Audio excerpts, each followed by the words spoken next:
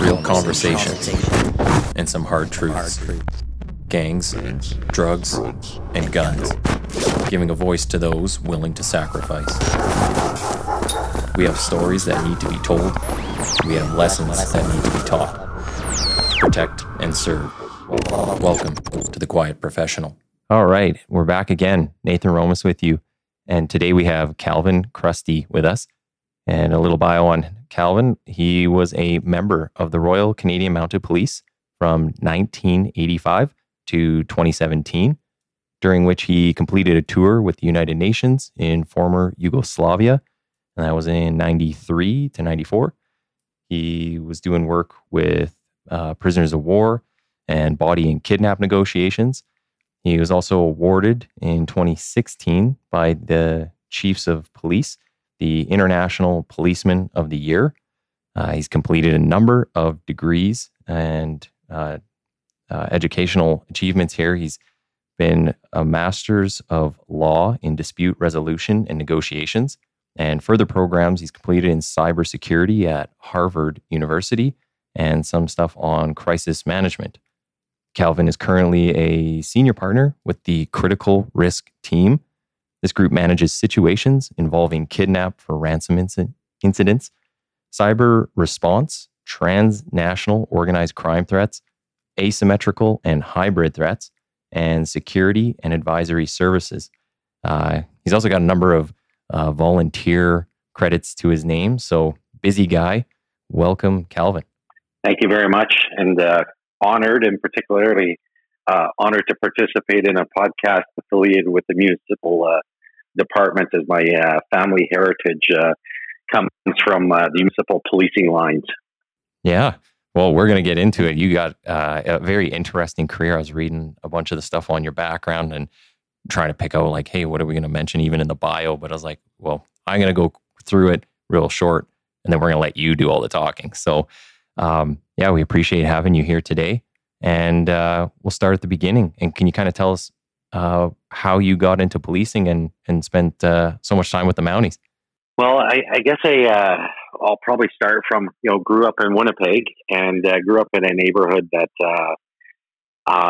unfortunately, some of my, childhood friends went down one path, and I probably got more polarized to go down a different path as a result of that. I'm still friends with some of those people.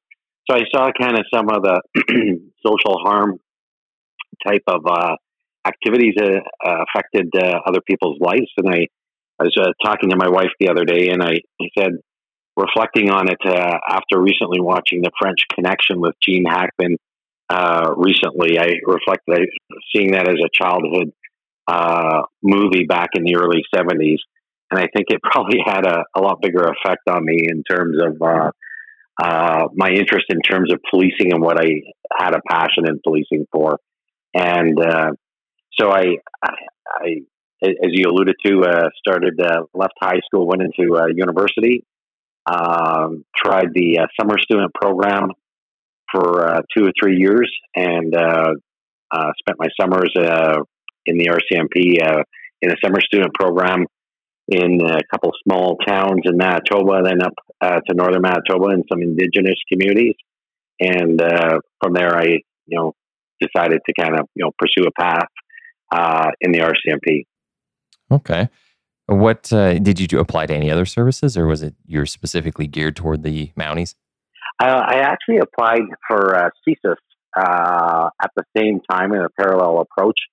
And coincidentally, almost the same day in the same week, was offered employment with both entities. And I chose the RCMP, a policing career, because I thought it probably provided a broader context of opportunities, coupled with a little more actions and activities. And I wasn't sure if I was prepared to sit at a desk and read reports and write reports. So I thought I'm probably more an action-oriented guy at this point, and I could pivot later on if I decided to do that. Yeah, and for people who don't know, CSIS, I guess, would be considered our spy agency, if we call it that.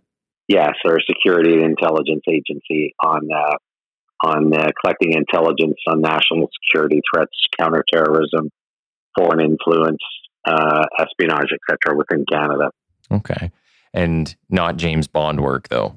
I would say it would be kind of James Bond-like type of work in terms of perhaps not as sensationalized as that, but really involved in a very more covert type presence in terms of collecting intelligence, just disrupting, foreign threats to Canadian citizens and Canadian organizations, but much more discreet and covert. So it would be the possible parallel to 007, I guess. Mm-hmm. Well, so you got into the Mounties in 1985. I went through in 2011. So I wonder, is your experience at Depot much different than mine?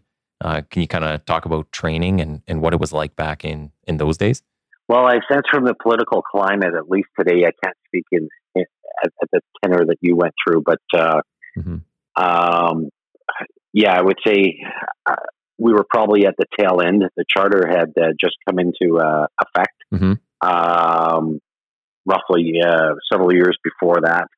And I would say it was probably more old school paramilitary style of training, which, to be quite honest, thoroughly enjoyed. And everybody I know that went through it thoroughly enjoyed it. And possibly, contrary to current pop culture, I saw a lot of benefits to it in terms of character building, resilience, et cetera, probably maybe some downsides to it as well that I may not have awareness about. But it was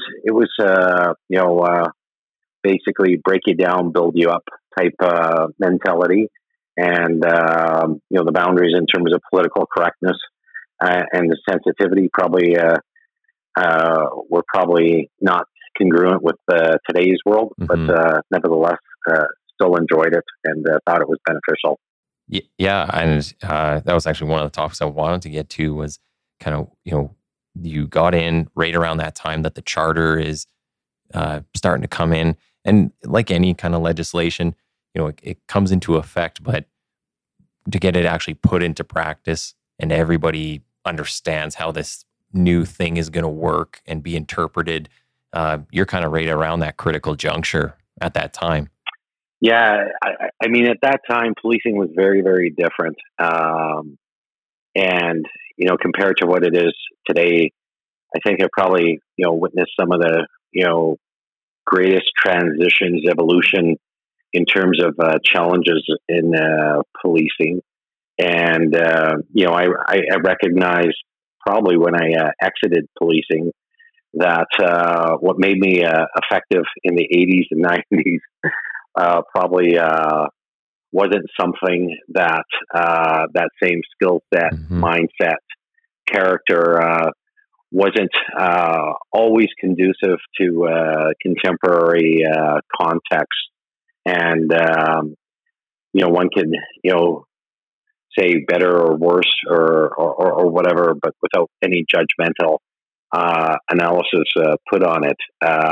It's kind of like looking at leaders and people like Winston Churchill, great in wartime situation, but then he, had challenges as a leader because of his character post-war time when there was peace there. And I think many of the people that were doing policing, in the 60s and 70s and 80s, and even in the 90s, developed a certain style and, some characters and personalities were more effective back then than they would be probably in the modern contemporary times with different, professional boundaries and constraints to them. Yeah, and I think a good point that you speak to there was in that paramilitary experience, the kind of the fortitude that you build being there, and when you're broken down and then you have to work really as a team and know your strengths, your weaknesses, and it's meant to have a lot of self-reflection, and some of that doesn't exist in the way it used to now, and you see a lot more people, not going to call people soft, that's not what we're saying, but it's, I think a lot of people just lack some of that resiliency, because some of the issues we deal with now are like, even within my career, 10, 11-year career, I never even saw that at the beginning of it. And people were able to kind of push through some things they're not able to deal with now. And maybe we'll even get into it more when you're talking about your current position with the critical risk team. Like, you got to go and talk to people with from different countries that actually, for the most part, outside of North America or the westernized culture, they're going to operate on a lot more of those old school mentalities, a lot more kind of hardened in their views and their beliefs.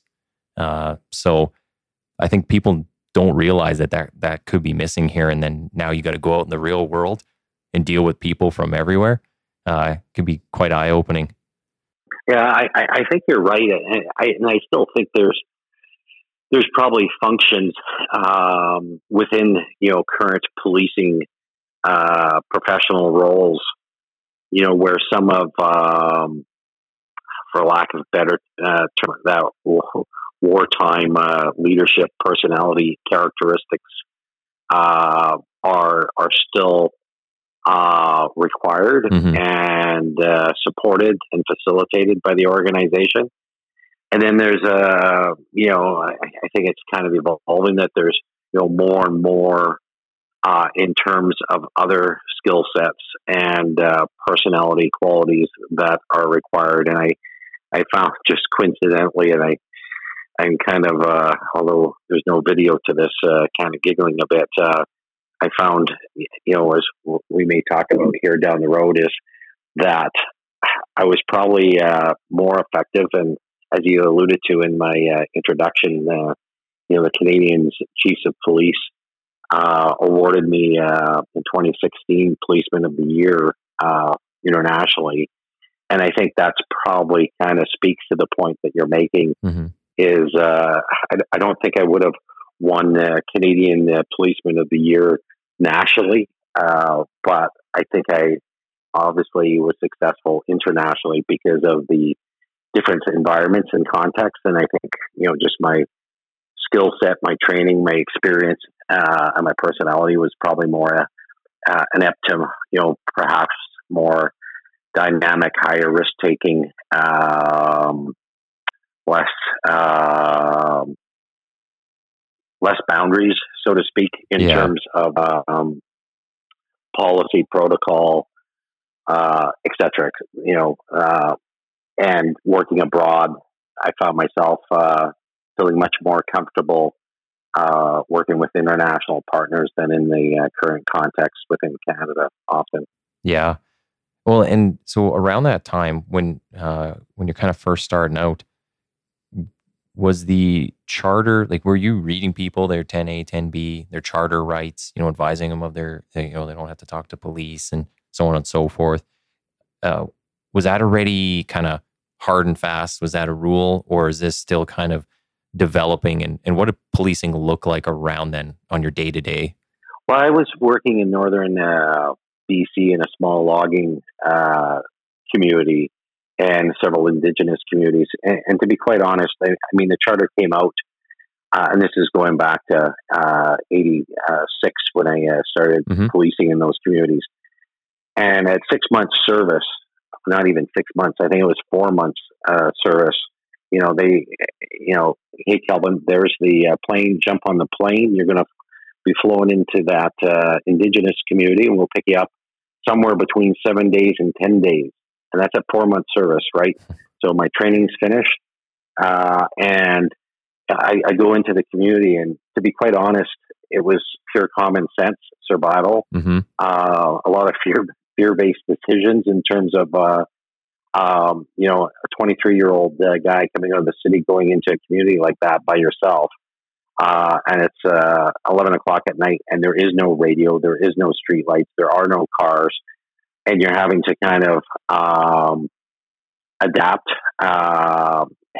with a focus on survival and safety. The charter wasn't playing at the forethought in terms of operational consideration. It was, very much more pragmatic in a lot of those communities, I think. And yes, did we charter people and do all that stuff? Yeah, I mean, it was fairly well instilled within policing, almost instantaneously, I would presume. But I would say that it hadn't evolved in terms of case law with all the specific nuances on it. So, like, I even look at back in the early 90s on disclosure, the evolution of the disclosure laws back in the early 90s. Like, people just didn't know what to disclose, what not to disclose. Everything was up in the air. So there was a lot of uncertainty in terms of, here's these strategic principles of the charter, and how does that cascade down into the operational and tactical, decision making and application within policing at the tactical and operational level. Yeah, I couldn't imagine being back then, and well, I guess disclosure is a whole nother thing we could get into, but it's you think of now, we can put in hundreds, if not thousands, of pages, whether it's reports, evidence, expert reports.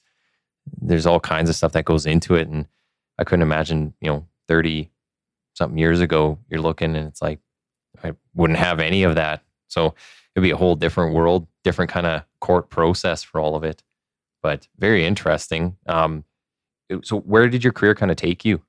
So I went up north for the first couple of years, and I was very passionate, as I alluded to, in terms of my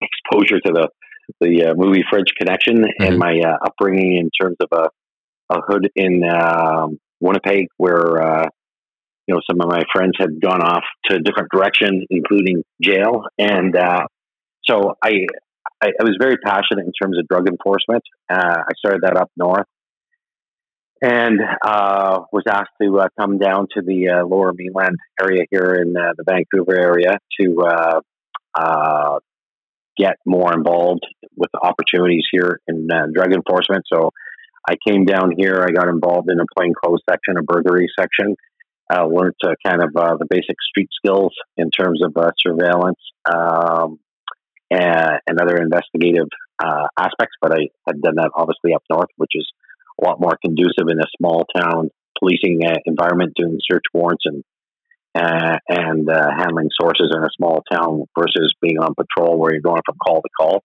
But I got down here, and within about 9 months, I got asked to go to a plainclothes section. Did that for a year and a half, then went to a drug section for a couple of years in one of the municipalities in the Greater Vancouver area, and then I went to Vancouver Drugs, a federal unit, and worked on a marine importation, which was basically, I think, my first day of work. The operation, they were running a UC, and it was like for a ton of hash, which was a pretty big deal back then. So that was super interesting. Mm-hmm. And then, as you mentioned, I did a couple tours overseas to the former Yugoslavia, which was a complete eye-opener in terms of how the world works. Sometimes in other places, in probably the majority of places, except for nice places like Canada. And then I came back, went into national security, looking at counterterrorism stuff, particularly on the left-wing aspect of things. And moved into homicide to the first, I think, created anti-corruption unit within policing in Canada. And that was targeting essentially corrupt police officers, dirty cops working with organized crime for the most part. Did that for 3 years, and then ran a large detective unit down here with about 55, 60 detectives at Burnaby Detachment here. And then got seconded to the federal government and dealt with a lot of the disputes and negotiations with Indigenous groups out here, but also across the country.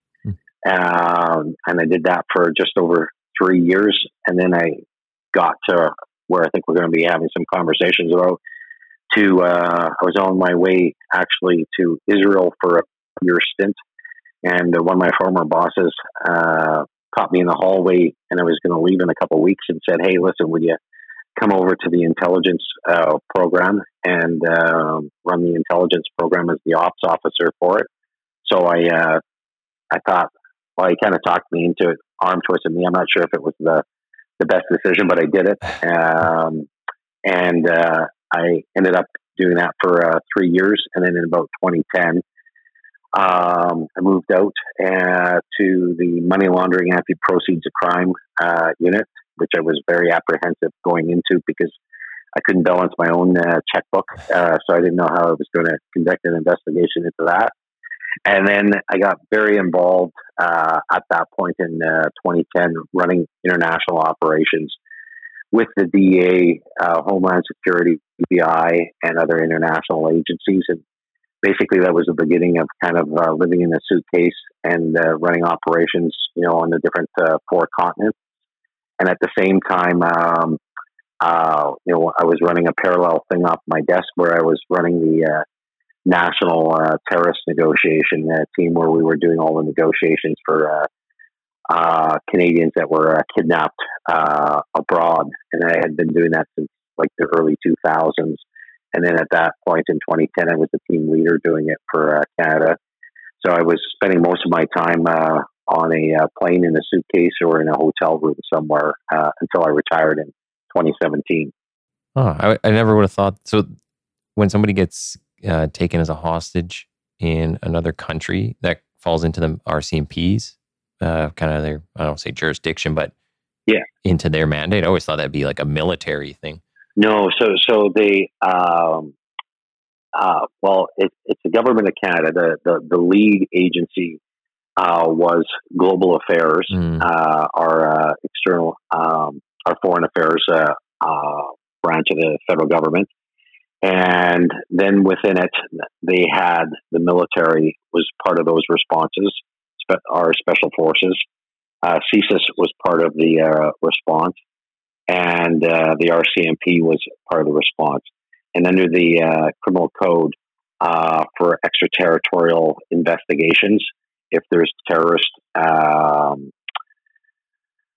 involvement on it, and without getting into the complexity of the legal requirements to trigger an extraterritorial investigation, but terrorism is one of them, then the RCMP has mandate to investigate that. So our 2 roles essentially in it was one to conduct a parallel criminal investigation while there was a response from the Canadian to try to resolve and repatriate or to gain the release of the person. So I was involved in the negotiations with the terrorist groups, with a group of individuals that we would be deployed in most cases abroad to assist and support foreign affairs and work with our other federal partners on it, including the military and the intelligence component to it.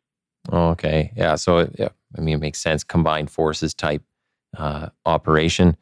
That's, I think a lot of people don't realize just how many jobs exist within the RCMP and the opportunity to not only move across Canada, but they've got places worldwide.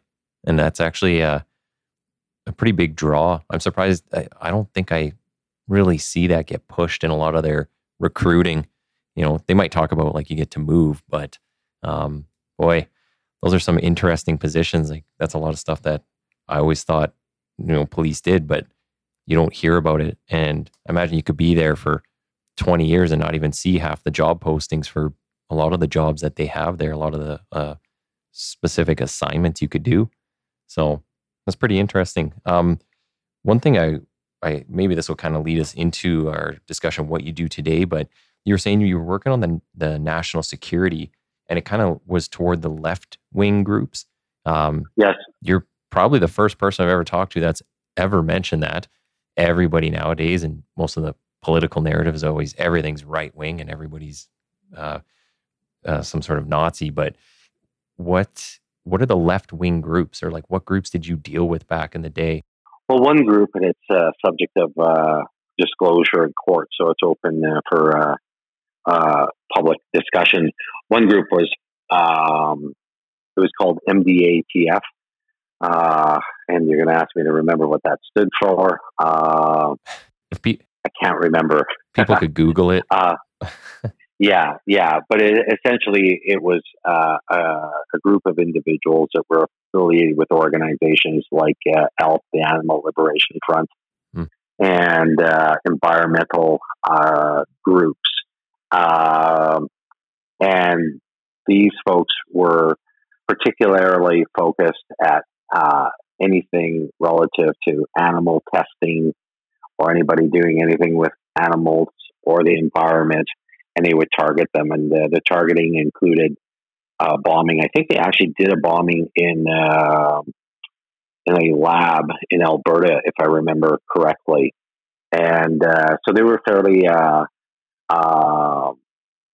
very willing to use violence to accomplish their political objectives. Mm-hmm. And there was they were kind of the extreme element within that left-wing movement, but there was always that left-wing movement where you had the law-abiding, for the most part, Greenpeace and others at one end of the spectrum in terms of the left-wing movements. And then at the far end of the spectrum, you'd have MDATF and others that were affiliated with them. So when it comes to national security, do they... can you kind of explain how they might classify groups? Is it by ideology? Is it by, left versus right, red versus blue type? Or is it just you kind of look at their structures and characteristics and then you say, okay, they're whatever they might be? Well, I don't consider myself, when it comes down to the bureaucratic classification and Canadian government classification of groups in that. I don't profess to be a current contemporary expert in it, because it's been a bit since I've been involved in how all that gets processed organizationally wise. But at that time, I think it was just like on a case by case basis.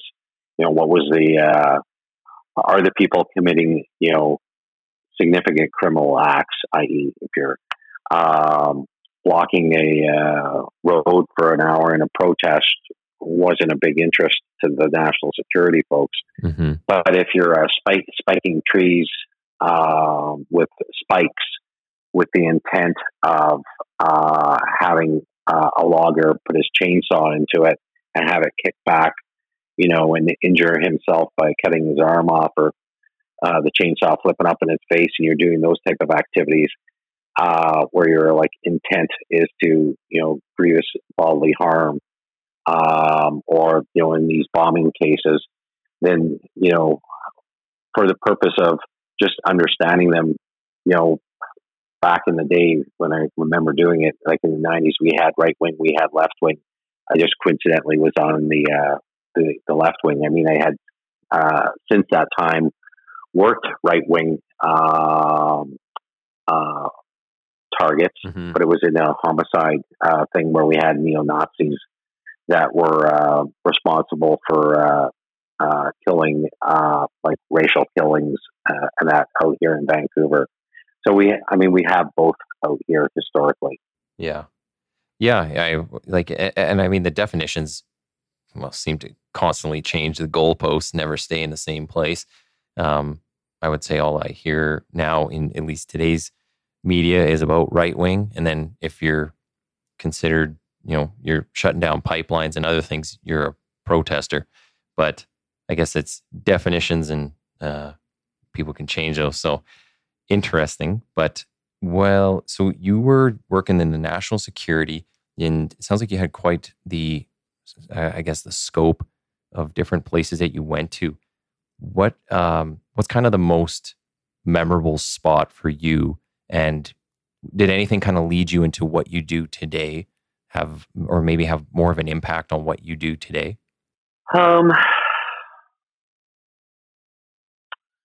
I'm just processing that for a second.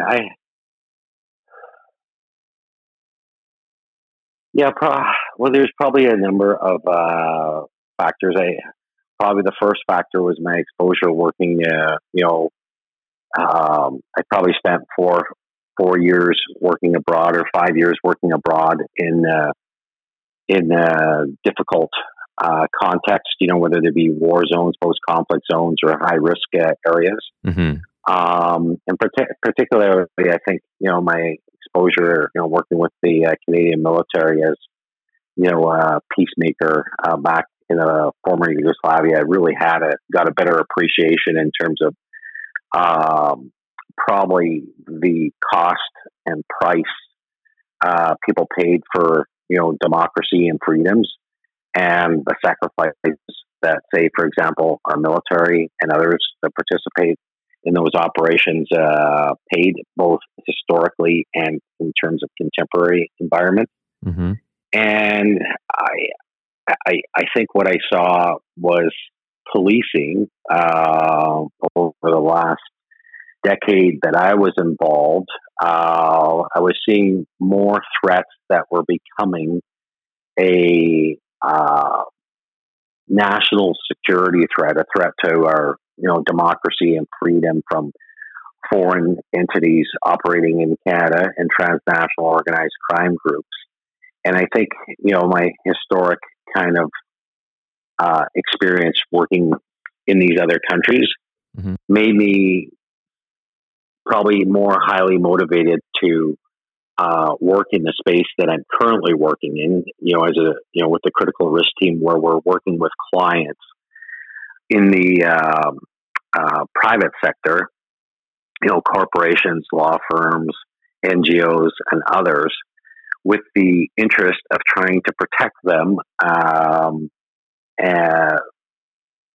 currently from these same threats I was seeing when I was in the RCMP and in policing, and where I saw, to be quite frank, that the system itself, the judicial system, ranging from police leaders, prosecutors, judges, politicians, and everything, appeared to be, in my assessment, fairly ineffective at mitigating those threats to Canada. So I, left the RCMP. I was actually not interested in getting into this work because I had done so much of it, and working around the world and traveling and dealing with stressful situations. But when I retired, my phone started ringing, from former colleagues from the military side and other side, going, "Hey, will you be able to help this person? Will you be able to help?" And it really wasn't what I was interested in doing. But I just found that there wasn't anybody really doing that much of it in Canada. Mm-hmm. And so that's what kind of motivated me doing it. And when I look at it now, currently, I'm probably doing very much the same thing in many ways that I was doing in policing, where we're doing like intelligence operations, investigations, risk mitigation, trying to help, families, businesses, law firms, trying to solve their problems where they're under some form of threat. And the difference really is, at the end of the day, I just don't have the bureaucracy, Yeah. and I don't have the politics. And I find, that the way that the judicial system has evolved, one, but also I think as the culture of our country has evolved. And they say, bad times create strong people. Mm-hmm.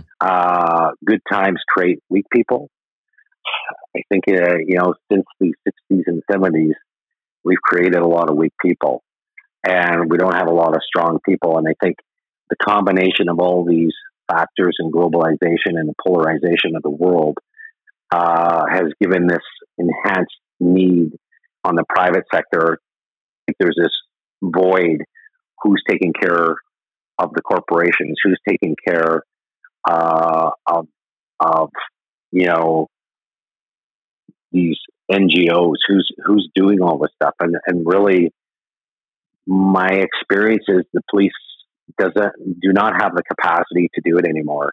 They may be able to go to the B&E, they may be able to go to the domestic dispute and do some of the fundamentals of policing. But I would suggest the evolution of the judicial system and the charter and everything else. I think it's very difficult to be effective at protecting Canadians at that, with these high level international threats posed to Canadians. And that's kind of how, what's kind of motivated me to stay in this area. And to be quite frank, I feel more fulfilled on the outside than I probably did in the inside, because I was always hitting the glass ceiling, with my head within the organization. And on the outside, I'm finding I'm dealing with probably just as interesting threats, whether they be from the triads or being from a foreign government or from a spy agency or from, transnational organized crime groups. I'm feeling that, just as fulfilled on the outside without the bureaucracy of the inside and the politics. So, and that's kind of that journey that I've taken, and, that's where I'm at right now. So can you kind of break it down for anyone who would be listening? What exactly does the critical risk team do? And can you kind of flesh out, like, maybe even if you have an example of how a business might approach you, what type of problem they come to you with, and then how you in turn kind of work on that? Well, okay, I will. First of all, I'll just say what structure is. The structure is like a diverse group of professionals that has worked, in risk, security, intelligence, and crisis situations. So we have former special forces, former intelligence, former police. We're very, very closely affiliated with law firms in terms of the work that we do, because usually they're the ones where everybody goes when they have a really significant problem. They go talk to their lawyer first, and the lawyer goes, okay, what are our options? Mm-hmm. Do we contact the police? Are they going to be able to do something? Which I get the sense more and more they're thinking that the police won't be able to help them with some of these complex problems. So they quite often reach out to entities like ourselves. And basically, I use the term, but I'll explain the term, asymmetrical problem solvers. We solve people's security, risk, intelligence, and crisis problems that they're ill prepared for and they didn't expect to encounter. So one may be somebody, a business leader involved in a business dispute, and all of a sudden getting life threats to himself from a foreign entity, and the police. We may look at, hey, let's go to the police. Let's have a conversation with the police about it. We find the police don't have the intelligence capabilities and or the resources to, or because of the policy implications and structures, they can't find out who's making the phone calls and who's making the threats. Thus, they can't mitigate the threat. Thus, they can't protect the Canadian citizen.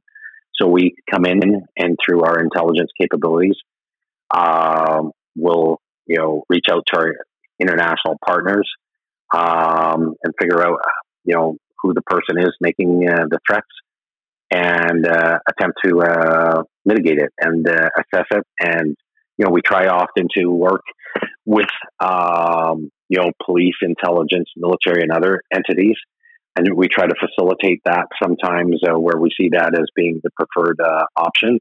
But that's one case. Another case, somebody, investors investing in a new business, and somebody rips them off, $50 million or $100 million, and they may come to us and say, hey, can you help track down where this person is, where the money went? And, we'll look at tracing assets. Another one is looking at foreign interference, where corporations are seeing protesters protesting against some type of development, whether it be oil or mining or something else, and they'll go, where are these protesters getting their money, and how do we mitigate this? Particularly if it's a foreign entity that's supporting the protesters. Mm-hmm. And then we'll look at, hey, okay, first we'll figure out where the money's coming from and how do we mitigate it? Do we do it legally? Do we do it through countering the information? These are the kind of the current context in terms of the foreign threats. And lastly, the last example, media will sometimes come to us, with journalists becoming more and more under threat in Canada Mm-hmm. due to their coverage of foreign threats operating in Canada, whether it be China, Russia, Iran. And if they're trying to do news stories on it, they may come to us and ask us for assistance and support in terms of security and risk mitigation. So those are just kind of a couple of the type of situations that we kind of currently engage in. Well, that's you guys sound busy then, because I imagine there's no end to that work.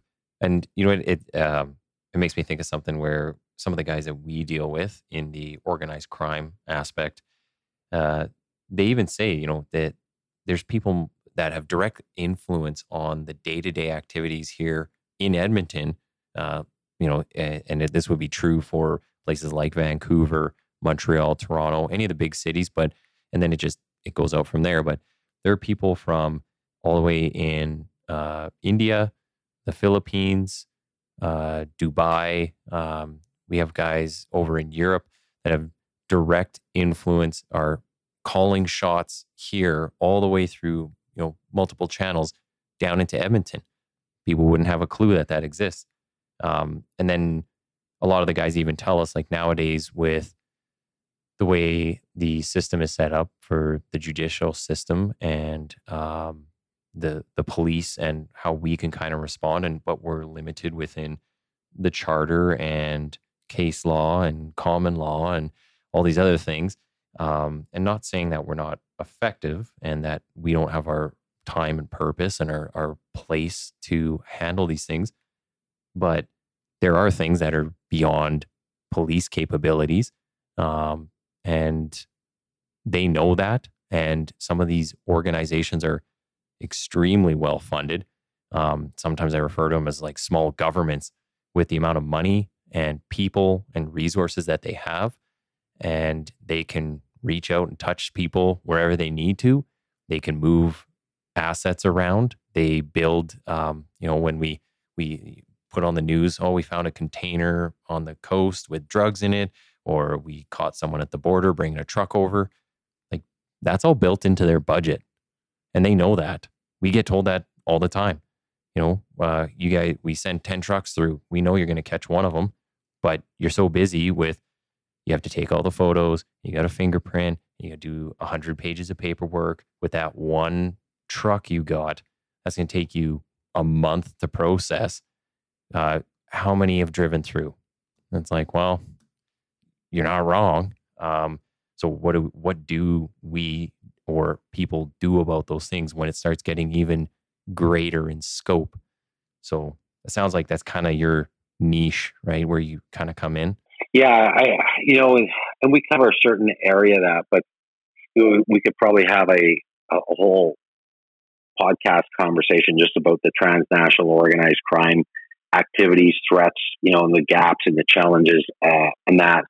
But, long and short is, after spending 10 years specifically just in that field, and, listening to leadership, listening to both in policing, out of policing, in the judicial system, in the political system, I have yet heard anybody other than a few friends and associates, over a beer or a coffee, talk honestly about how ill-equipped ill prepared and potentially ineffective we are in terms of the whole judicial system, including, police, prosecutors, and judges.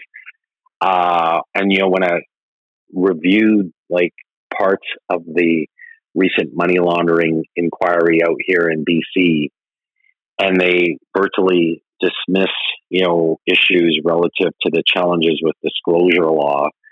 I don't think many of these people, they just haven't been at the table on these operations working around the world to understand, number one, how Canadians and their justice system is perceived, and probably equally how incongruent it is to effectively work with international partners and agencies. I'm just going to move because I have a train below me here somewhere, so I apologize for that. But I don't think there's like really frank, honest conversations about it. Mm-hmm. And everybody seems to try to avoid having these very serious discussions, and they look at coming up with a whole bunch of other excuses for what's happening in society in terms of the proliferation of organized crime, the threats, the fentanyls, the money laundering, and all that. They keep looking at everything but perhaps legal reform, including, I would say, the leadership of police. Mm-hmm. I don't think we're doing anybody any great favors by not having a public dialogue about it and examining it. And when I looked at, we tried to do that in the Cullen Commission, it was a whole bunch of lawyers and some judges, but they're not at the table when we're running operations and we're sitting, in a boardroom in Miami with a bunch of Colombian and Mexican police going, how are we going to deal this? And then we go, oh, hey, there's a thing called Stinchcomb. Mm-hmm. What's that? We describe it to them, and they essentially, politely walk out of the room. They can't do that. They can't work that. That means dead people in their country. Mm-hmm. If we abide by that law. And it's not that we're trying to be maverick, rogue, or go around the charter, but it's just incongruent. The charter and the Canadian legal system was designed for policing in a fishbowl, I always say, i.e. Canada. Mm-hmm. But when you're policing in all these issues, even including in Edmonton, have these international tentacles and influences, you can't stop and mitigate those threats, using approaches that work in the fishbowl, because Edmonton, Calgary, Vancouver, it doesn't matter which city across Canada, we see foreign operatives touching on each and every city. And when we looked at the score sheets of Chapo Guzman's son years ago, I mean, he had all the score sheets where they were dropping off coke in Vancouver, in Edmonton, in Calgary, in Regina, in Winnipeg, in Toronto. All those cities are touched by the cartel. Mm-hmm. And the legal system really doesn't do anything, to assist and support that. So I think that's a big challenge, but that's probably a whole nother conversation we could have. Yeah, well, and based on the conversations we have with people who are in these worlds, you're 100% right. And I think a lot of it doesn't help with just fanning the flames and the narratives out there. As soon as you say, well, we can't really operate within these rules the way we need to, instantly it becomes, oh, you're just trying to hurt people. You're trying to be dirty cops. We don't do ourselves a lot of favors in that we don't stick up for ourselves in a lot of ways. That's part of why we have this podcast, is because it's to have conversations with people and get some depth to, the discussions that should be had out there. And we're not so worried about just being PC all the time. And I think that's a lot of that's kind of, like you're saying, it ends up with dead people. Certainly a lot of the conversations being had are very narrow-minded and not really seeing the bigger picture other than what's 2 feet in front of you. So And I get there's also a political aspect to a lot of what's said and done out there. But are we really trying to save people here? Because if we are, we need some harder conversations. So what does your job kind of entail? Like, what's your day to day? What does it look like? Are you still living out of a suitcase, and are you all over the world? Well, I try not to. I've been fortunate with COVID. It's kind of restricted travel, so I've been able to stay home, which I enjoy in that. However, I just came back from Latvia, right on the border of Russia to deal with clients over there. And, next week I'm off to Winnipeg to meet with a number of law firms to discuss some of the assistance and support we can provide them and their clients. And then the week after, I'm going to Chicago to speak on a international panel to Fortune 500 companies on international kidnappings. And I know they're always, the topic is specifically looking at kidnap for ransom, but really we're looking at, or what I would like to introduce in the topic, without letting the cat out of the bag here, is really looking at state-facilitated kidnapping, where we saw the two Michaels in China kidnapped, where we see a basketball player in Russia, where states are now using this, almost facilitating a kidnapping themselves, i.e. An illegal detention. And I see this being, a growing concern. So we're looking at doing that because some of our clients, because of their travels to businesses or their associates of businesses, puts them into some countries at risk as the world's getting more polarized. So I still travel a bit, but hopefully not as much, because I do enjoy being at home now. All right. Well, I think we're going to wrap it there. I think it's a good place to end.